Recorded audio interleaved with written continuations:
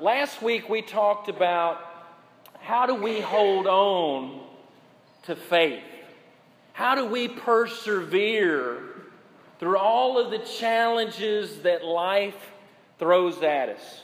All of the circumstances. And one of the things that we got from Scripture last week in Hebrews chapter 10:23 is that God doesn't want us to go at it alone. That He has called us into a community. That's why it says, let us hold fast to the confession of our hope without wavering, for He who promised is faithful.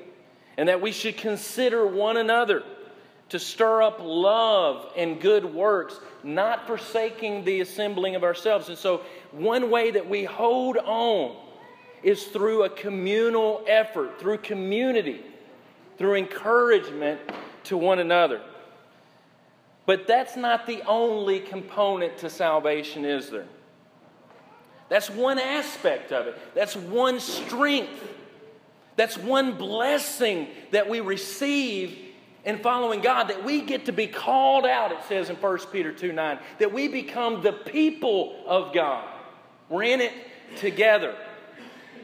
But I also want to remind you today that there are things, spiritual things, that are just between you and God Almighty. There are some things that are just between you and God. Now I want you to imagine with me for just a moment that you've got a friend that's losing weight.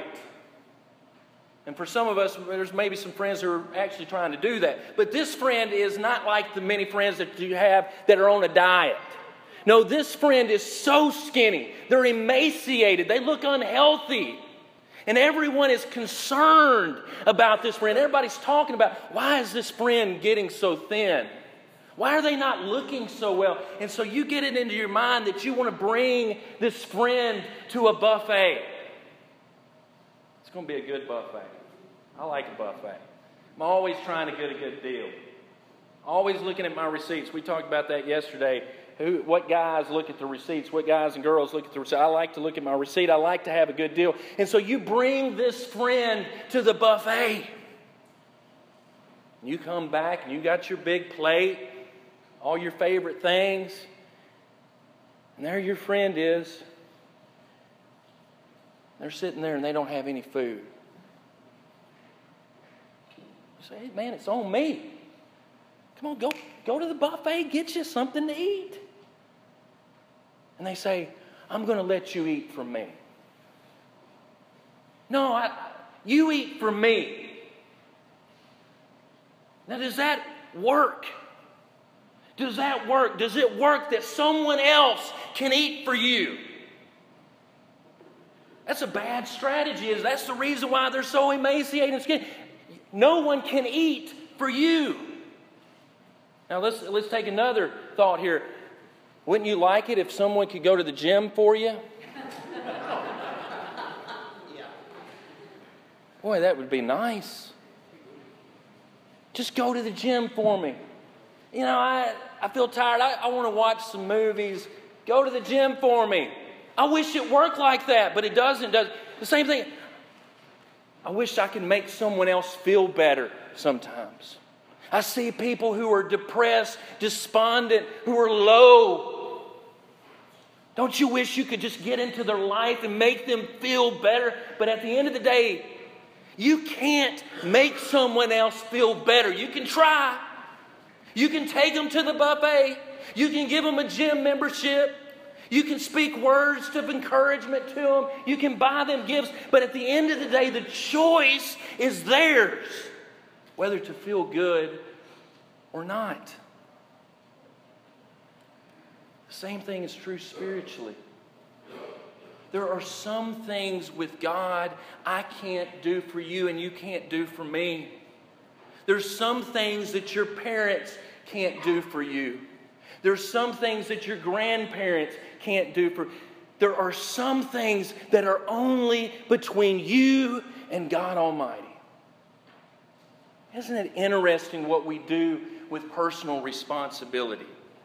The phrases and the things that we do. When it comes to our responsibility, my obligation, what do? Haven't you heard some statements that are strange when we talk about personal responsibility? I'll give you one. Only God can judge me. Only God can judge me. And I hear that sometimes. And the first thing that's baffling is that number one, no, God isn't the only one that can judge you. In fact, people do it all day long. In fact, Jesus even said, agree with your adversary while you're in the way with him, lest he turns you over to the judge, and then to the officer, and then to the jail. But the other thing that I find so interesting about that statement, only God can judge me, is that usually people are justifying not good behavior, but they're justifying not so good behavior. Only God can judge me. You're right, God will judge you. And God will judge me, and I should take that very, very seriously. What else do we do with our personal responsibility? And this is preacher talk right here, because what we do is we like to focus on other people's problems. Right? To not think about what I owe God and what I owe to my wife and to the church and to whoever in my life. Well, I like to focus on what you owe and on your responsibilities and your problems, because then it gets it off mine. And we begin to focus so much, and that's why advice is so easy to give, and it's easy to make decisions about things in which we have no responsibility. I can make a great decision for you if you want me to. What do you need advice for? I can give you all kinds of advice. Come, please, sit down. I want to tell you what I know. Well, I don't want to talk about my life. I want to talk about your life. We evade our personal responsibility by looking at other people. It's kind of like spending other people's money. Have you noticed how easy it is to spend other people's money? But when it comes to your own earned money, it sticks a little closer to your pockets, don't it?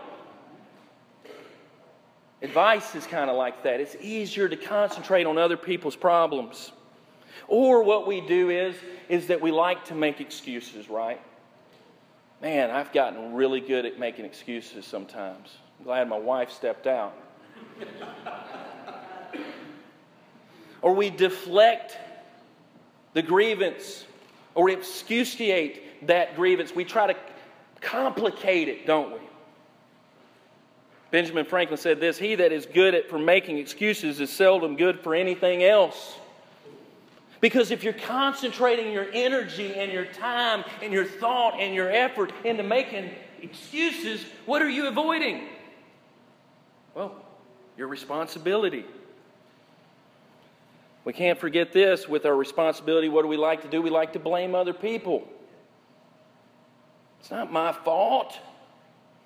It's somebody else's. And this is another futile, inefficient way, because if we're constantly pointing out to other people who we can't control, newsflash, I can't control what anyone does, then I'm having no power over my life because I'm blaming other people. But what's interesting, if we flip it, we like to take all the credit, but we don't like to take any of the blame. But if something good happens, well, I'll step right up. That was me. But the blame game doesn't help us do it. Or we like to talk about the past.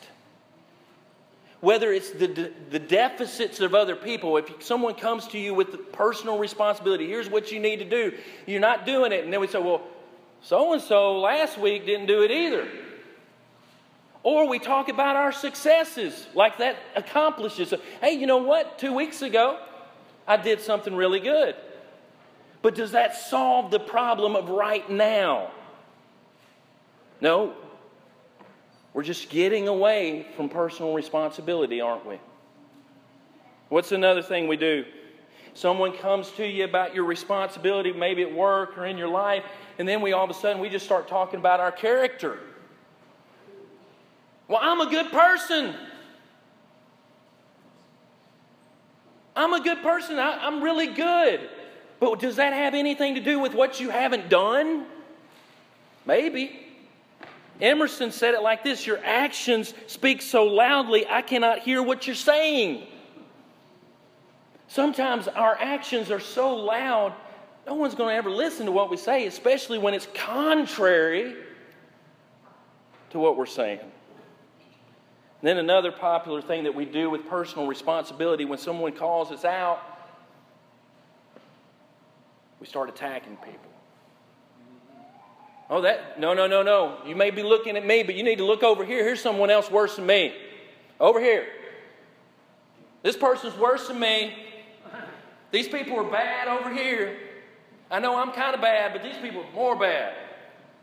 And we start attacking. And what evades us is that we're escaping our own responsibility. And that is what Philippians 2 is all about. Those things that are just between you and God. What I like about this in verse 12, Paul begins by saying, therefore, my beloved. He begins with the thought, this is very important. When you begin with this conversation of responsibility, he begins it by saying, hey, you're my beloved. He begins with love. And doesn't that make a difference when someone begins a conversation about responsibility and obligation and all those things? When someone says, hey, I love you. I'm telling you, I love you. And this is where this is rooted in, because love is the root of all goodness and transformation. And the church is here to love people more than they hate themselves. You know that? The church is here to love people more than they hate themselves. And people hate themselves. They may not know it. It may be disguised. It may be disguised as some vice. It may be disguised as some abusive relationship. It may be disguised as something glamorous. But at the end of the day, there are people who actually hate themselves. And the church is here to love them more than that. More than they hate themselves. Oh, guess what? That means ministry and church work gets to be a little messy. Gets to be a little difficult. Gets to be challenging. Remember that old saying, nobody cares how much you know until they know how much you care. And isn't that true spiritually? We got to begin with love. We got to begin with care. We got to begin with compassion. Because all of a sudden those words can take root in a heart. And then what Paul says is, he says, as you have always obeyed. He's talking about obedience here. As you've always obeyed. He's talking to the Philippian church. He's saying, you've always obeyed. And here's the thing, obedience has to transcend our circumstance. It does, because obedience is our highest calling, our greatest purpose, and our deepest meaning. And I want you to listen to this. If you're waiting for your circumstances to get right to obey God, you're not looking for obedience, you're looking for convenience. Because the struggle in life spiritually is that the circumstances are never going to be perfect. And I don't know what's not perfect in your circumstances right now, but your obedience to God has to transcend that. And it's within those circumstances that the makeup of our commitment is really, really known. The commitment of a relationship or character. I always relish the good days. I try to relish every good day in my life when the sun is shining. When the bank account isn't negative. Amen. When there's food on the table.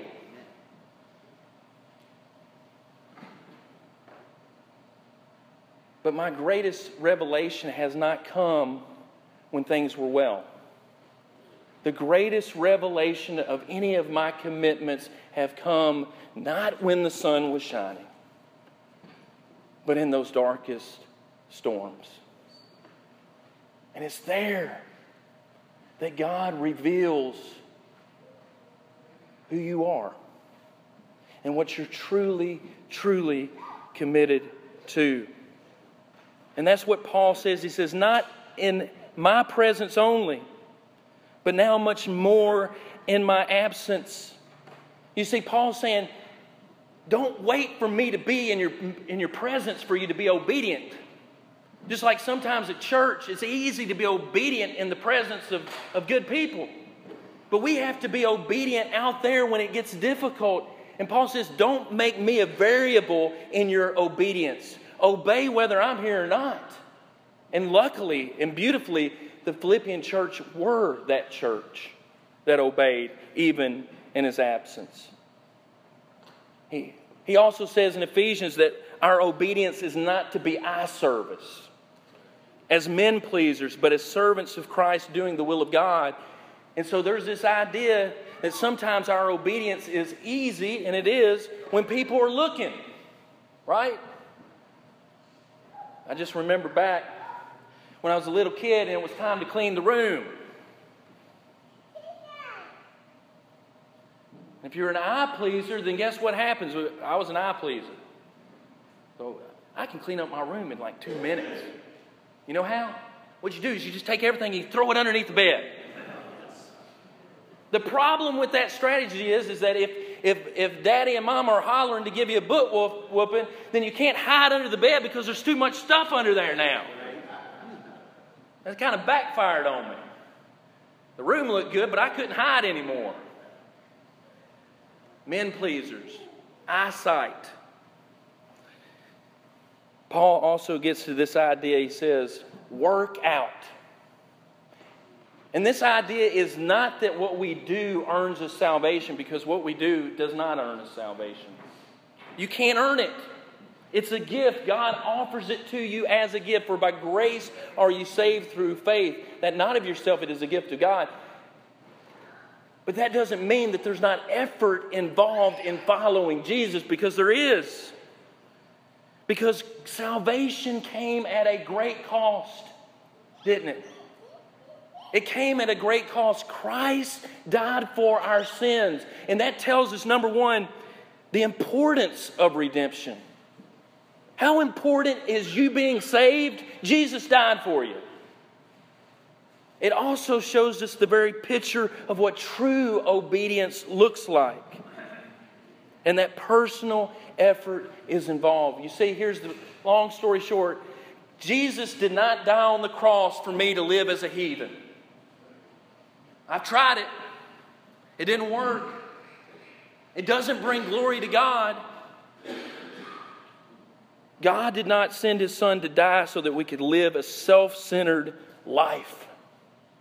He died and was raised that we might break free from the reign of sin and death and live victorious, liberated by grace and life. That means when I see what Christ has done, it transforms the very life that I have. Paul says it teaches us to deny ungodliness, worldly lust, and that we should live soberly, righteously, and godly in this present age. The grace of God changes us. Work it out. He also says this, listen to this, your own salvation, your own. What do you think you own? What do I think I own? I want you to go look in your car, look in the glove compartment. I want you to go home, look in your closet. I want you to go look in your bank account. What do you really own? Let me tell you what you own. One thing in your entire existence, and that is the choices you make. That's absolutely it. That's all you got is the choices. Doesn't that change the way that you look at following God and making choices? When that's the only thing you own is your choice. That's it. God gives you this choice, this gift, and He says, hey, it's yours. Do with it as you want. And that's really the only thing we own in this life are our choices. And then He says this, your own salvation. No greater subject to talk about than salvation. No loftier. It is the sublimest of subjects. You being saved, you being justified, redeemed, reconciled, cleansed, forgiven. That's the most important subject there is. How am I going to be saved?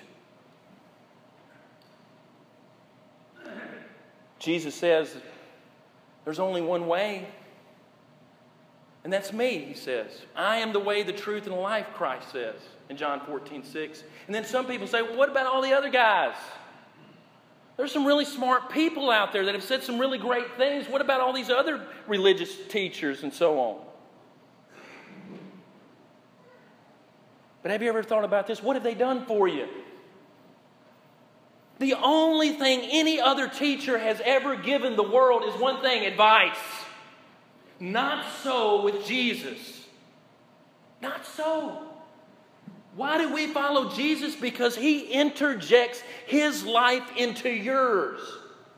He interjects His death into your story. Why do I follow Jesus? It's because He interjected His life into mine when I was dead in my trespasses and sins. What other teacher has ever done anything like that? If you can find one, please let me know. That's the huge difference between who Jesus is, and that means there's salvation. There's salvation not only in the eternal, which is grand and beautiful and important because eternality lasts forever, don't it? But it also means there's salvation to now, that by beginning to following Jesus, I have salvation right now by being His disciple. That my children have salvation now. Work out your own salvation with fear and trembling. And this is not talking about an emotional state that God's trying to get us to live in, because Paul says that He has not given us a spirit of fear, but of one of power and love and sound mind in Timothy.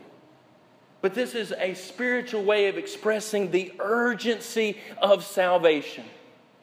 And that ultimately salvation is about one thing, and that is today. Because last I checked, I can't do anything about yesterday. And tomorrow isn't promised. And so I have to live in this moment, because salvation is always a matter of today. And every day will give you a distinct requirement. Today God's asking you to do something. I don't know what it is. There may be something that He's leading you to do in your heart and your mind. I don't know what it is. But tomorrow there'll be another choice to make. And after that, God willing, there'll be another choice that God is asking you to make. With fear, reverence, and trembling, and urgency. And in verse 13, it gives us this promise. For it is God who works in you both to will and to do His good pleasure. Isn't that interesting? That in verse 12, you have this very individualistic thing, and then that you have this choice. And then in the very next verse, it's about God's sovereignty and about God's power, that He is working in your life as you make decisions for Him. Isn't that wonderful? Or as Paul says in chapter 1, verse 6, being confident to this very thing, that He who has begun a good work in you will complete it until the day of Jesus Christ. God is working in our lives, and He wants to complete that work. And I have to surrender my will to Him for that to happen. You might say to me, Laws, you don't know what my circumstances are. It's easy for you. Your circumstances are different. Your situation is different. You know what? I don't know what your circumstances are. There's no way I could know everything about your life. All of us share in battles. All of us share in hardship. All of us face difficult choices and trials in our lives, don't we? I want to leave you with one example of a man I know.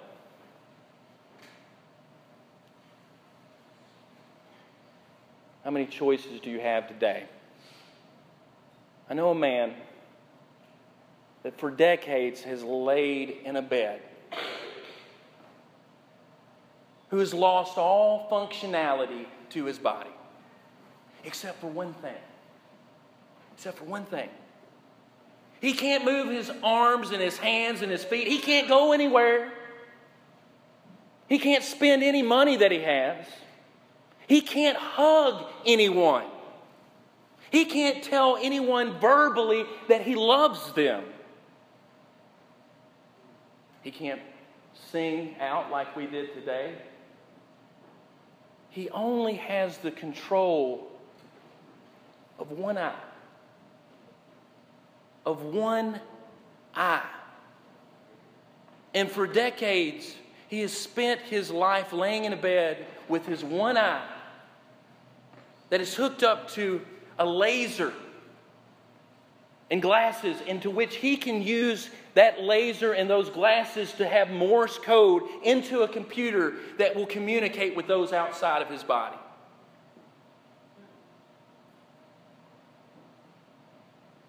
And he's a man of faith. Do you know how humbling it is to pray with someone who has lost all that but still hangs on to the thought of God, of a loving God? And I don't know how many choices you have in this life, but that man has said more with one eye than I can say in this entire sermon. What will you do with the choice that God has given you? It shows that He loves you. It shows that He cares about you. And today, each of us has to work out our own salvation with fear and trembling. If you have never named the name of Christ in a real way, if you've never submitted yourself to His power and to His rule in your life, to His reign in your life, then we beg of you to work out your own salvation today. That it begins in faith, it begins in believing who Jesus is. That Jesus is different from all of those other people. That He interjected His life into your story. He died for you. And because of that, I take responsibility for my life. I'm going to repent of my sins. I'm going to turn from those things that hurt people and hurt me. And I confess Jesus to be the Son of the living God, because He said, if you confess me before men, I'll confess you before my Father who is in heaven. And be baptized. Be baptized into the gospel for the remission of sins. And those sins are forgiven. And you begin to work out that salvation with fear and trembling. Or maybe this morning you feel as if you've lost your way, or you need prayers of encouragement or healing. We want to encourage you that we're going to sing this next song to encourage you. So if you have any need, won't you come now as together we stand and as we sing.